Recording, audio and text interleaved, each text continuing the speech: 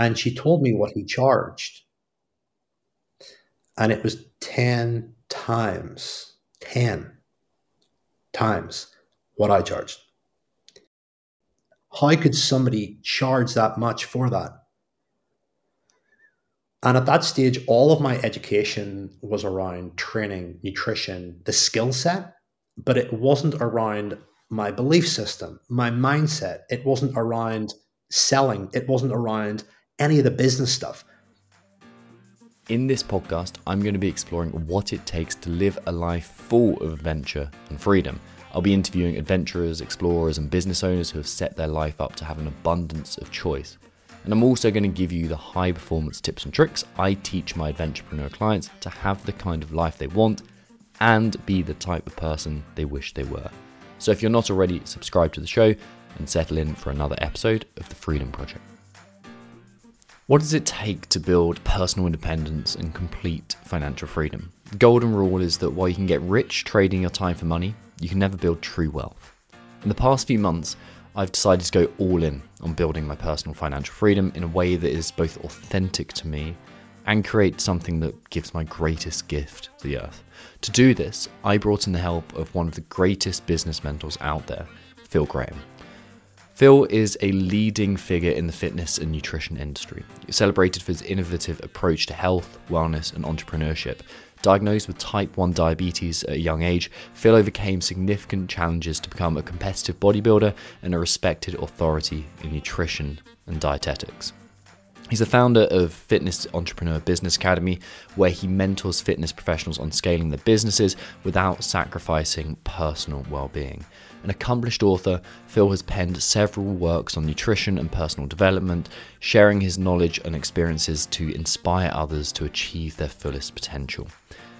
His journey from overcoming personal health challenges to empowering others professionally embodies his commitment to living and teaching of a life of balance and health and success.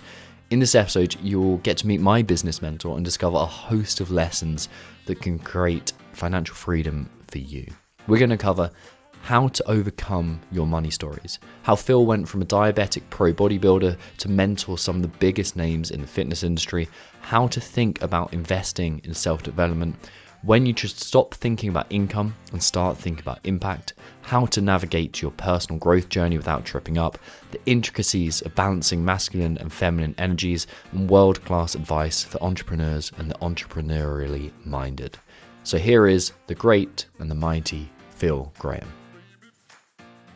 Where I want to start with this, Phil, is you've spoken a ton about your background. You've spoken a ton about your beliefs growing up and how they're kind of given to you.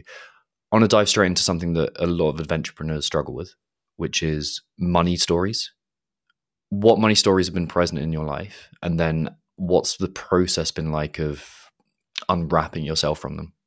Let's talk about money and the journey that I've been on with money, which has been very interesting. I came from a very bang middle class family. My mum was the main bread earner. My dad wasn't. So it's kind of a reverse of roles, back in, 20, 30 years ago, seeing your mother being the main bread earner when everybody else's dad was the main bread earner. So that was, first of all, quite confusing. All right.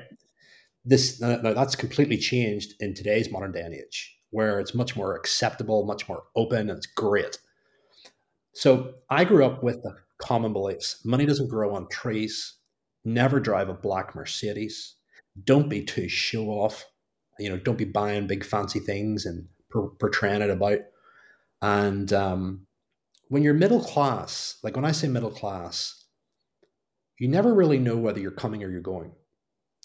And the thing with that is it's confusing. So one minute you're going on holiday.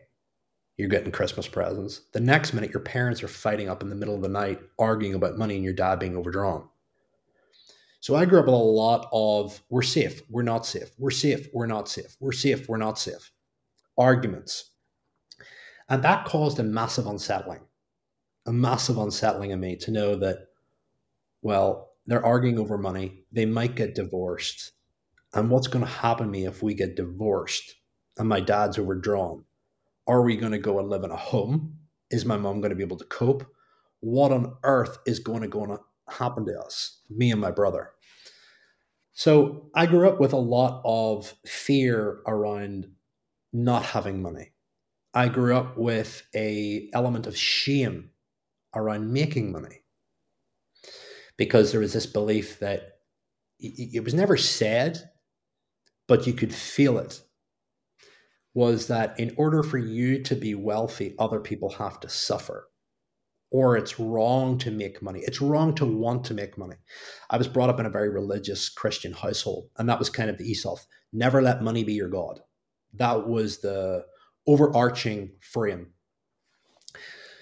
And if you really want to understand your beliefs around money, speak to your parents and ask them, what were your beliefs around money growing up? And you will actually see that what you believe about money right now is present in your life due to them. And they have played a large influential role in shaping those beliefs, which is scary. When did that start changing from a conscious to unconscious level? Because it's a lot of people know, like, okay, money is abundant. Like there's that clear abundance of it. There's no scarcity around. They've got all the logical proof that they need. But the emotional unconscious level of like, I act this way, that takes some time to shift. So how it all happened was my life was shaped and coordinated to be a dietitian or a healthcare professional or a lawyer or a doctor. That's what was destined for me.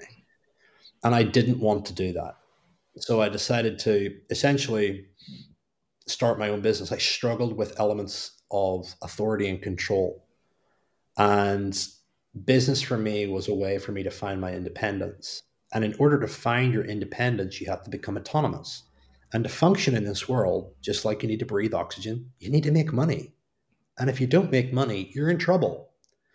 So whenever I started charging for programs and services initially, is this too dear? Are they going to think I'm a ripoff?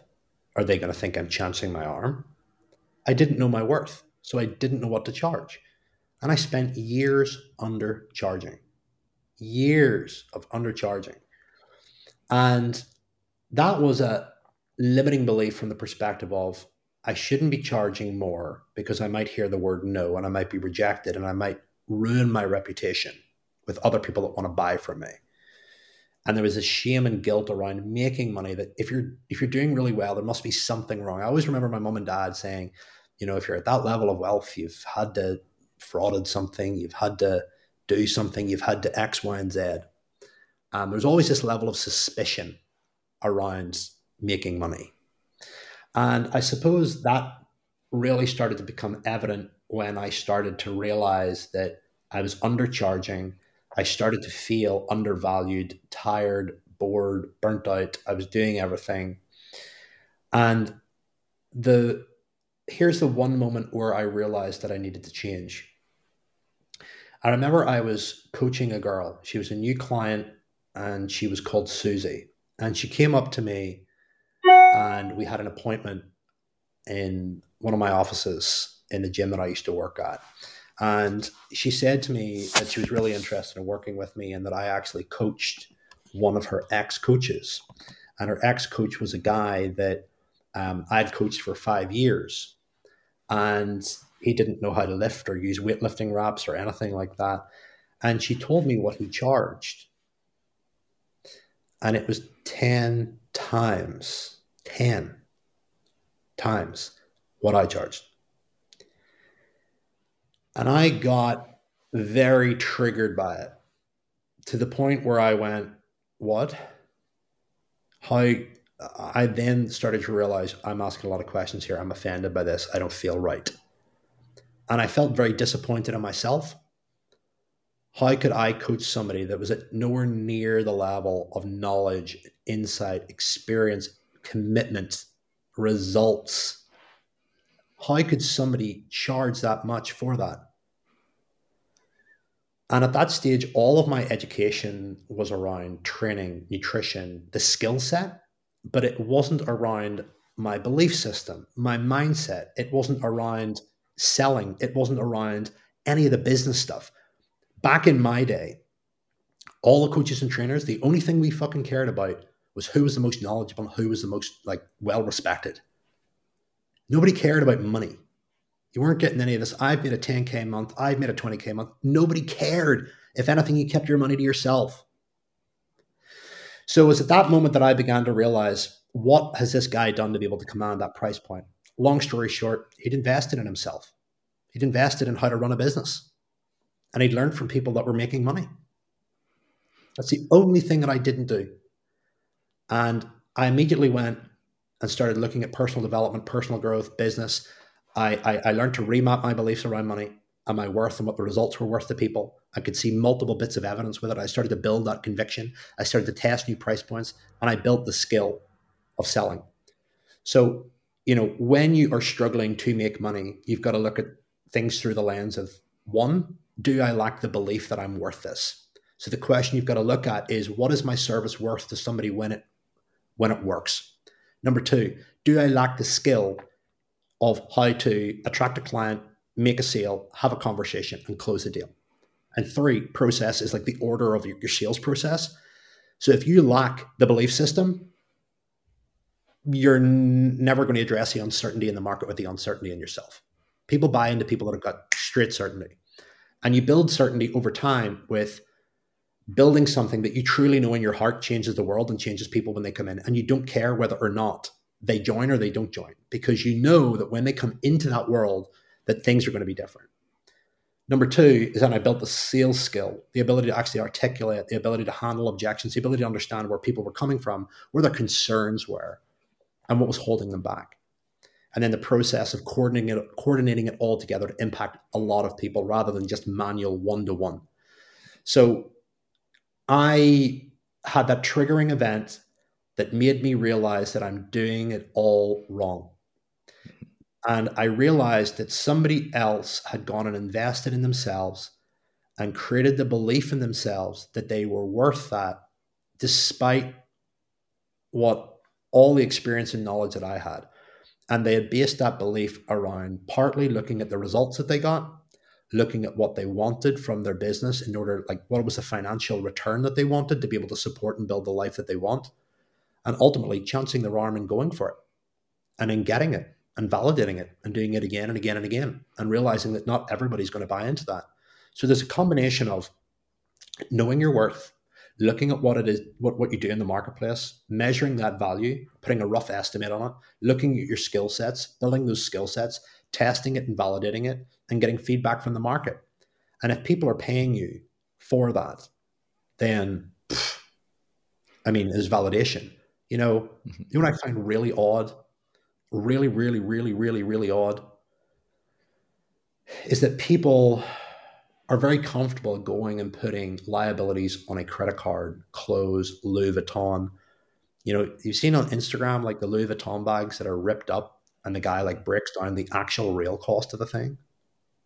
But people go and spend 5 or 6K that a lot of people can afford them, but a majority can't.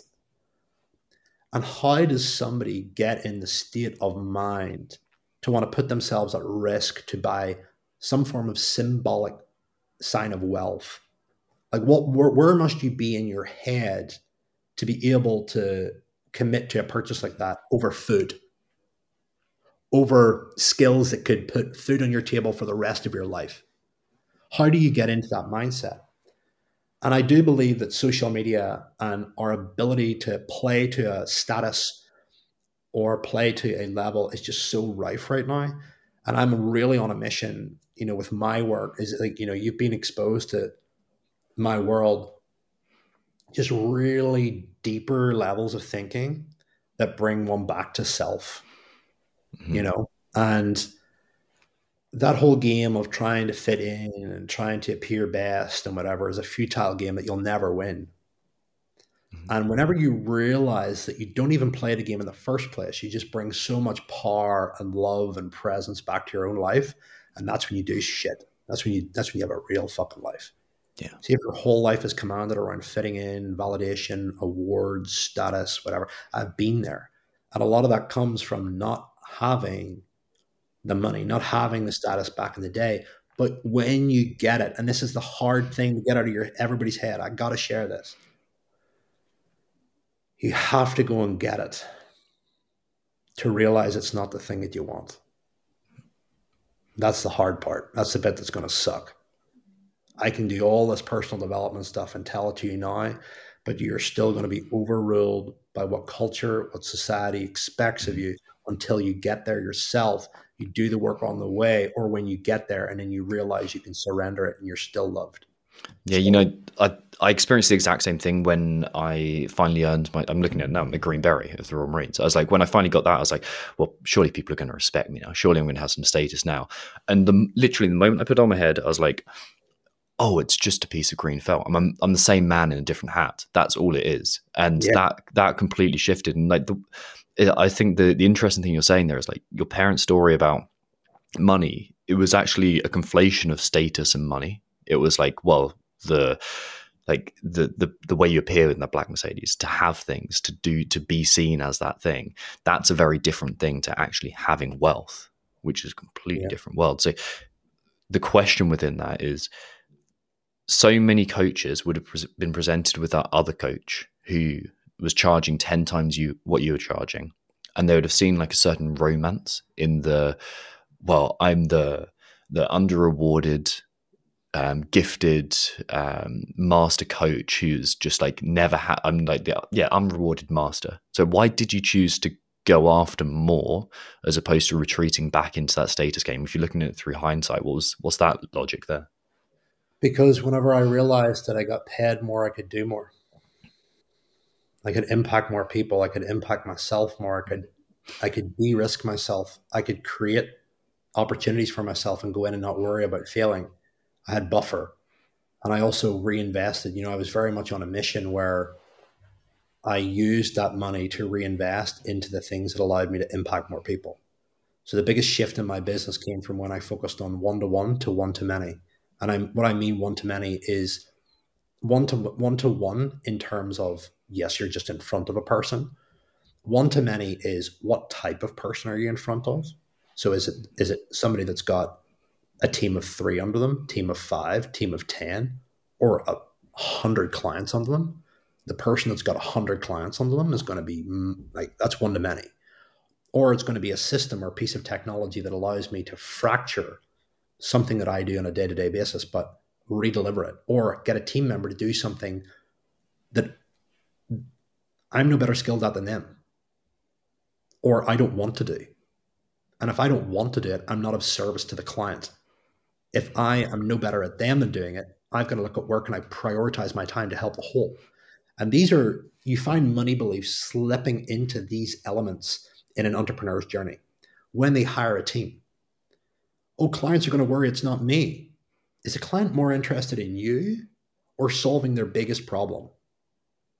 They're interested in solving their problem and moving on with their life. You're part of it, but you're not the main thing.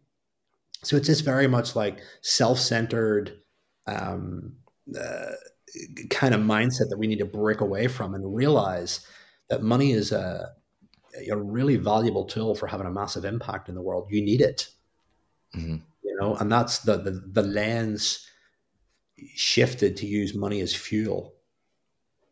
What was And yeah, what was happening in your life when you transitioned to impact over whatever that gives to you? Like, was that always the case? Was there a transition time? I got bored of making money, Yeah. very bored. Um, I've always been very good at it. Always been very good at, just at bringing money, commanding a marketplace, scaling and growth and all that stuff. And I remember one night I came down, it was like 9 o'clock. I just worked like a 12-hour day, made a fortune. And I just said to Claire, I don't like this anymore. I don't want to do this anymore. I don't like this. I do not want to do this anymore. And then I started to get scared. You don't want to do this anymore? Then what's going to happen in your future? How are you going to make money? How are you going to live? How are you going to survive? And I said to myself, I need a different fuel to build on, because the fuel that I have used up until now has been exhausted. And that fuel was, I'm worried about going broke. There was no way I was going broke. So I remember I spoke with a mentor and he said to me, Phil, focus on impact over revenue. and let that guide you. And that very much got me out of a shift. When I focused on impact and creating as many life-changing moments and experiences for people and perspective shifts and value and results and all that kind of stuff, I was going to get paid off the back end of it anyway, but it was more exciting, you know? Do you think you could have made that shift without making a good amount of money first? No. Why? Survival. Safety, right? Yeah. I was driven by fear of not making enough money, not being able to have the life that I want, fear of ultimately not having independence from my parents.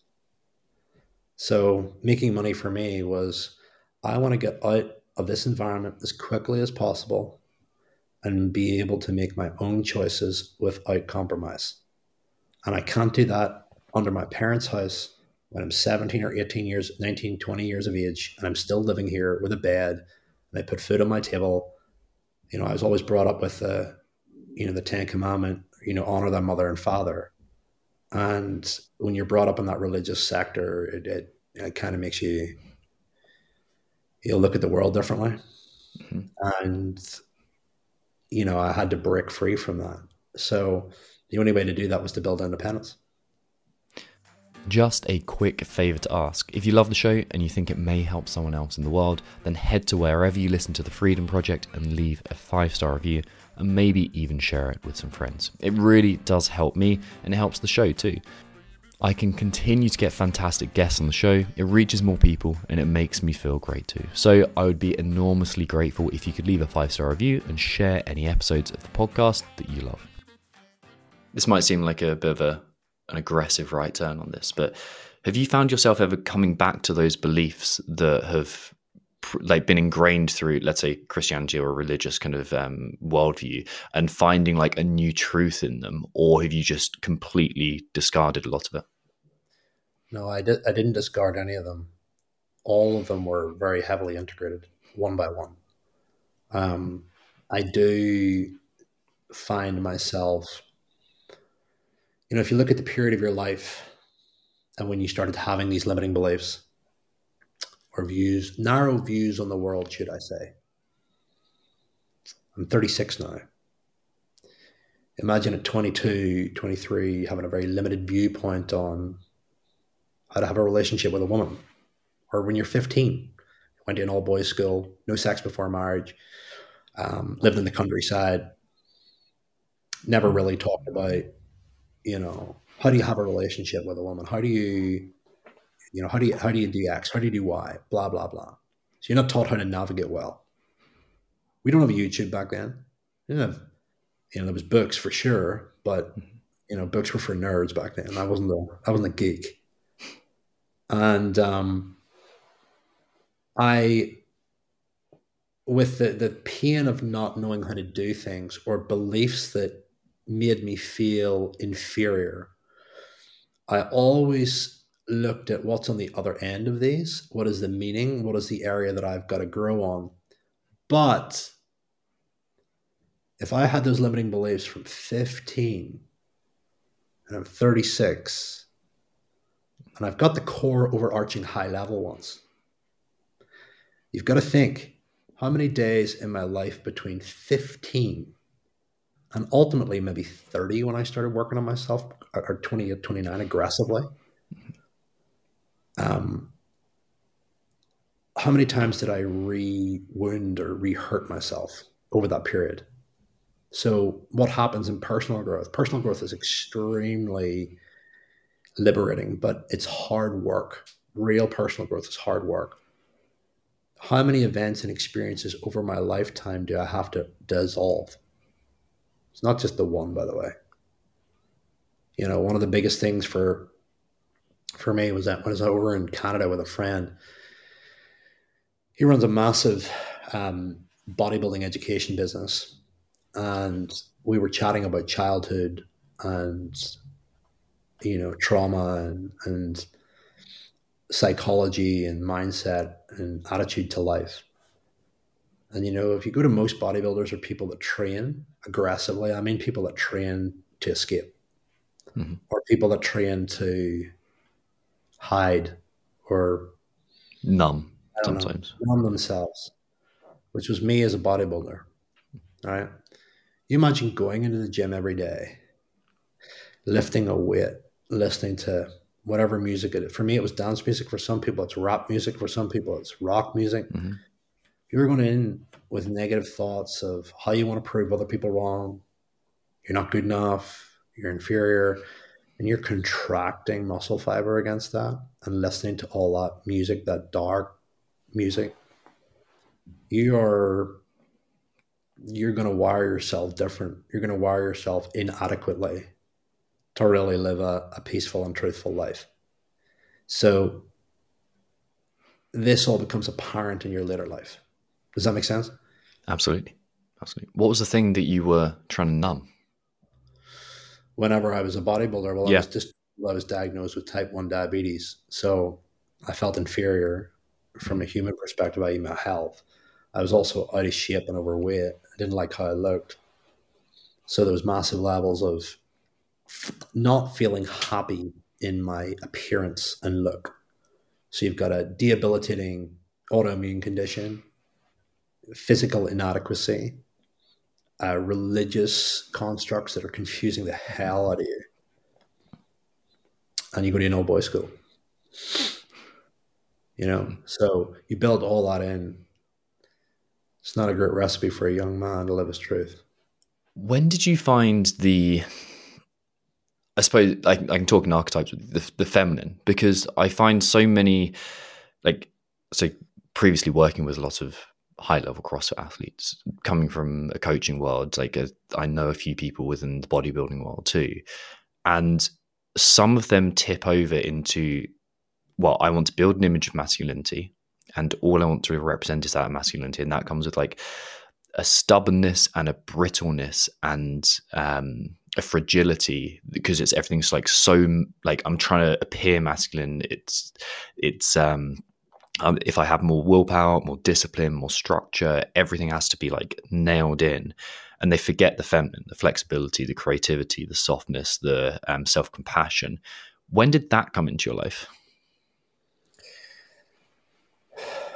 It came into my life when I started realizing that doing all the time and activating all the time and wanting to hunt all the time wasn't the right fuel source for me, because my life was giving me feedback. I was going around in circles, and I never really enjoyed or savored any of the beautiful things that I created for myself. So I suppose I felt stuck, and I needed to unlock new levels of thinking and stuff like that to open my heart to really living. You're with yourself 24 hours a day, and the masculine is great for structure and getting after stuff, and I love it. Absolutely love going to war. And the feminine, on the other hand, is it's very different. I always explain the feminine in the way that, if you think it as a male, when you were, anybody listening to this is male, if you're ever attracted to a female and you go out of your way to make an effort, she doesn't need to do anything. You're just drawn to her. And actually, the more that you do and the more that she is and bees, the greater the pull, which is fascinating.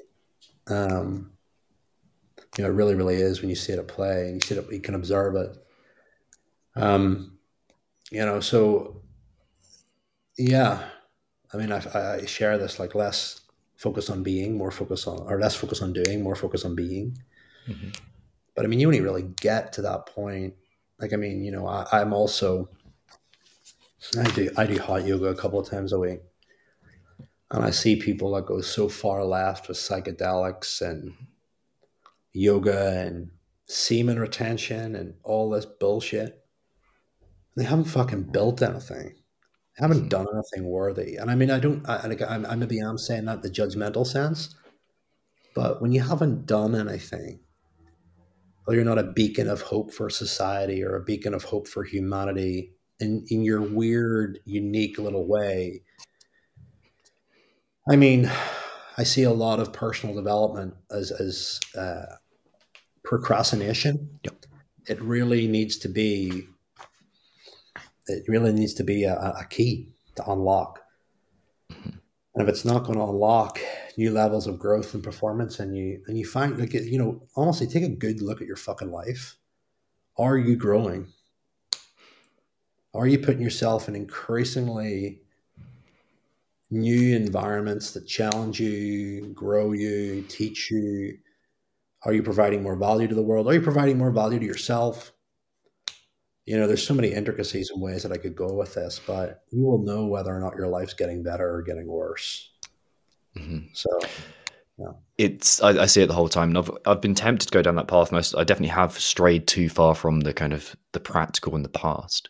And one of the things that like I see is that feminine is so captivating and so intriguing and so mysterious that if you just like make your life just about that, then it can become so it's the mystery where it's like, oh wow, I can lose myself and actually lose the responsibility of taking. So it definitely is captivating. Like, what are the more esoteric things that you've done in terms of personal development? And the reason I ask is because I recently followed a page, Gene Keys. I noticed you and one of your team members also follow them. This first thing they're told, and that's like quite a I know it's got roots in astrology and other kind of components and more esoteric personal development. Like, so what paths have you gone down there?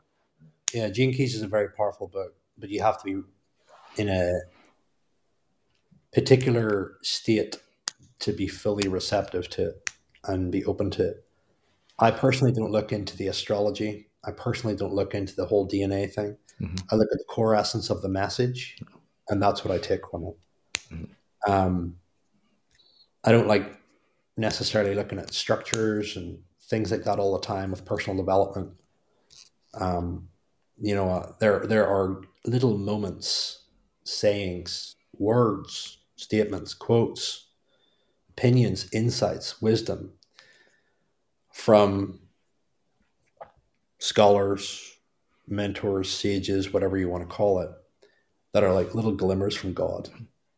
And God, however you want to define him,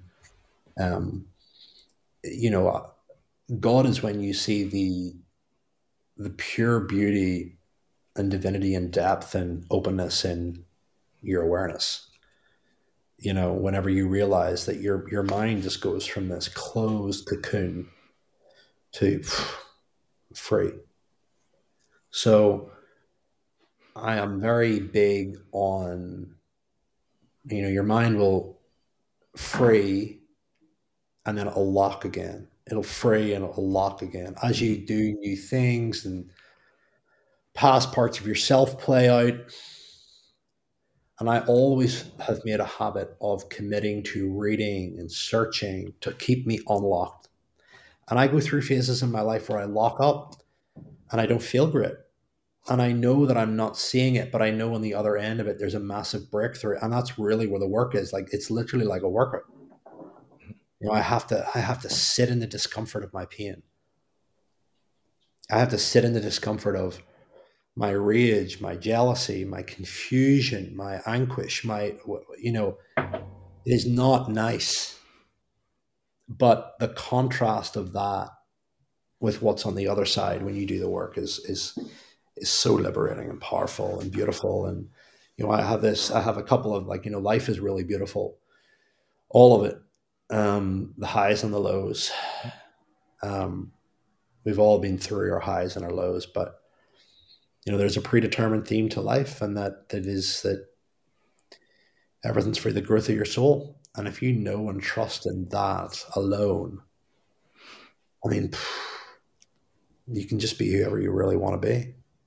It's a very outdated concept to rely on faith, but mm-hmm.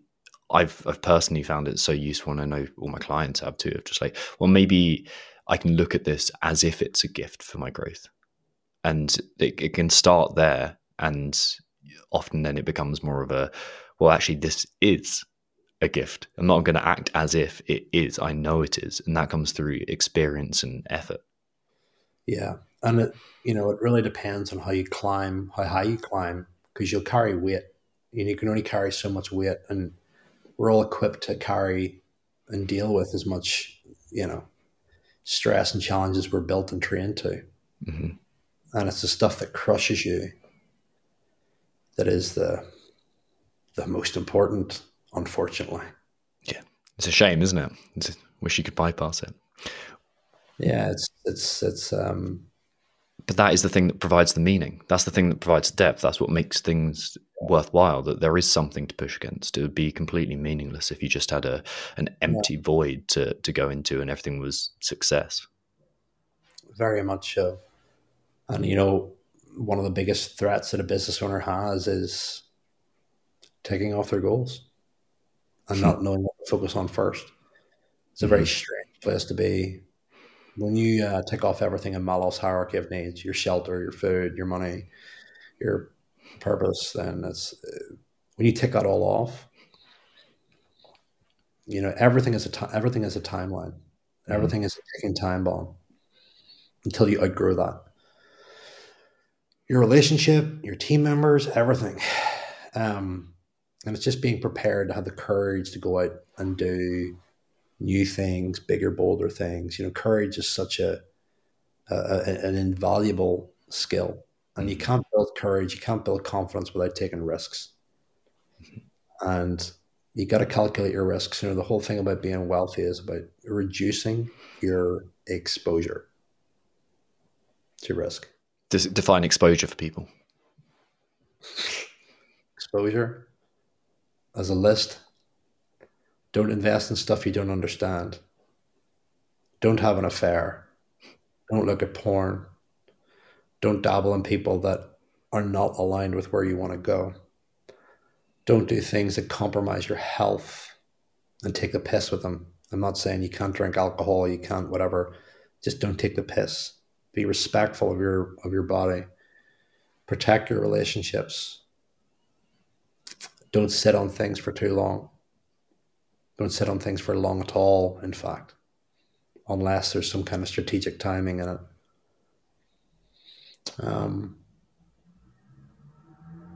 Abide by the law in your country. These are all simple things. Very conservative values. Yeah. Very traditional. But if you want to waste a lot of energy and you want to waste a lot of time and you want to put yourself into a voluntary whirlwind that will distract you away from your main thing, do all the opposite of that. Yeah. But one way of looking at the feminine is chaos. It's the unknown. And some people exist in that. Like that is their life. And it does have a certain attractiveness to it. I suppose it really depends on what you're trying to build. You can find chaos in every area of your life outside of those structures. But for me, you alternate between masculine and feminine throughout the course of your day, your week, your month. I don't want to voluntarily put myself into a chaotic situation just to say that I'm growing. It's got to have purpose and meaning behind it. And there's a paradox of pushing for growth when you don't, for what reason? And, part of the feminine as well is also just being completely, at rest. What's where your next level of creativity is going to come. And if you've got a lot of chaos going around, then it's going to be hard to kind of think, hard to kind of create, especially if you're a businessman, entrepreneur, artist, whatever you want to call it. But I think, a lot of people need to, I always talk about the stuff that, focus on the stuff that you're avoiding. That's where your real growth is. It's a fucking scary mission, that. Yeah. If you write down the stuff that you're truly unhappy with, the stuff that you really want to do, but you haven't done it, that's everything that you need to do. And, if you're not having somebody that's keeping you accountable to that, you're going to drift. Yeah.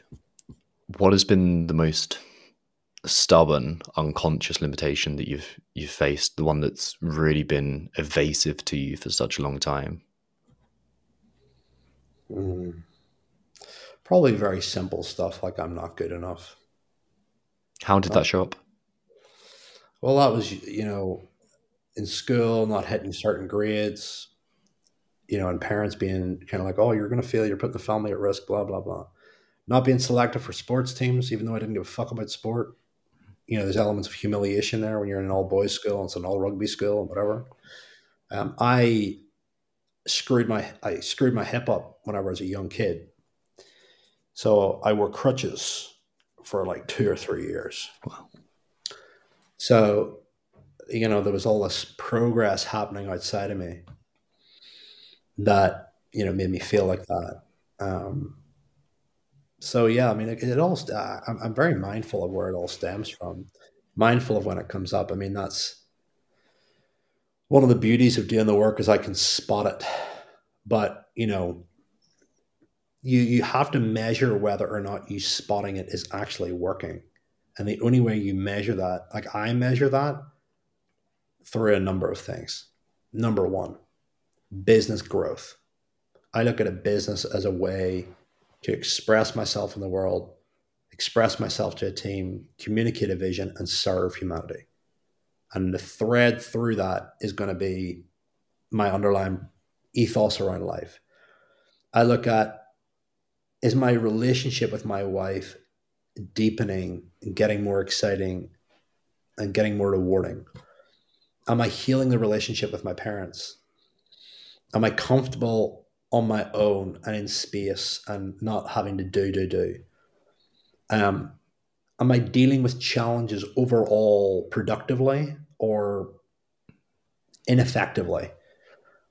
How often am I getting triggered? It's very, very good one. So you're getting annoyed. So go and put yourself in an environment of people that are likely to trigger you and see how your personal development fares out. The beautiful thing about personal growth, it's beautiful but also painful, is that you get hit with surprises.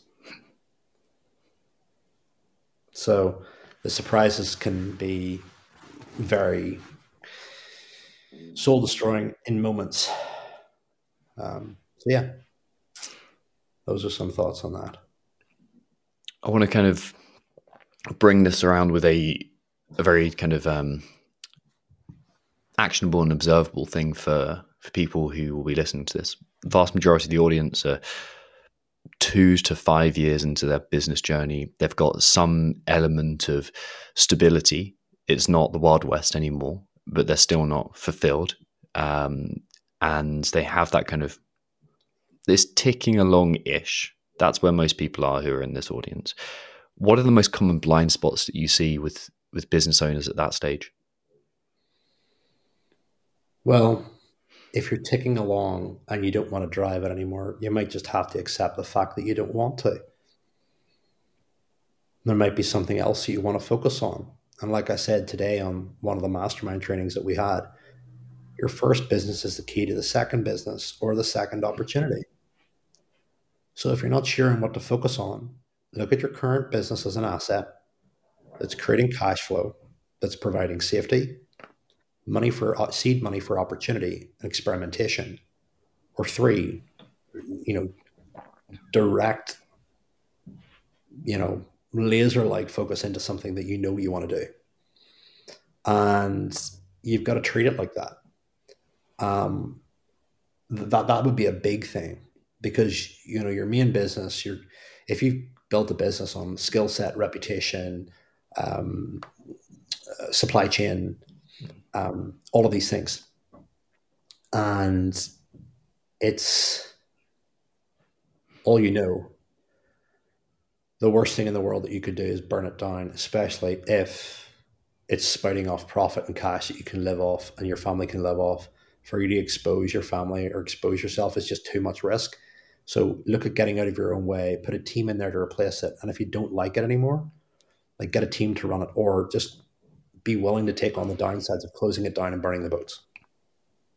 Perfect. You've got to weigh all that up. Perfect. Yeah. Where can people find you, follow you, sign up to your content, listen to your podcast, for example? Very simple. Just go to Spotify, type in Phil Graham, Life on Your Terms. That's my outside of the fitness world podcast. And we've just started our YouTube called The Game Behind the Game. So it's a really cool one. So yeah, it's only new. So you'll find it But I talk about life. I talk about all the mistakes that I've made, the lessons, and everything else. But ultimately, it's for people that really want to build a life on their own terms, and that means individuals that have got control of their time. They've got the wealth to buy whatever they want. They work with people that they want. They have a team of people that they love, and they're committed to really just loving themselves more and more each day, because that's what it's all about. Wonderful. Thank you so much, man. My pleasure, and thank you for having me on. I know how much time these take to edit and clip and chop and repurpose, so thank you for the opportunity, Tom. You're a legend. Appreciate it. Thank you.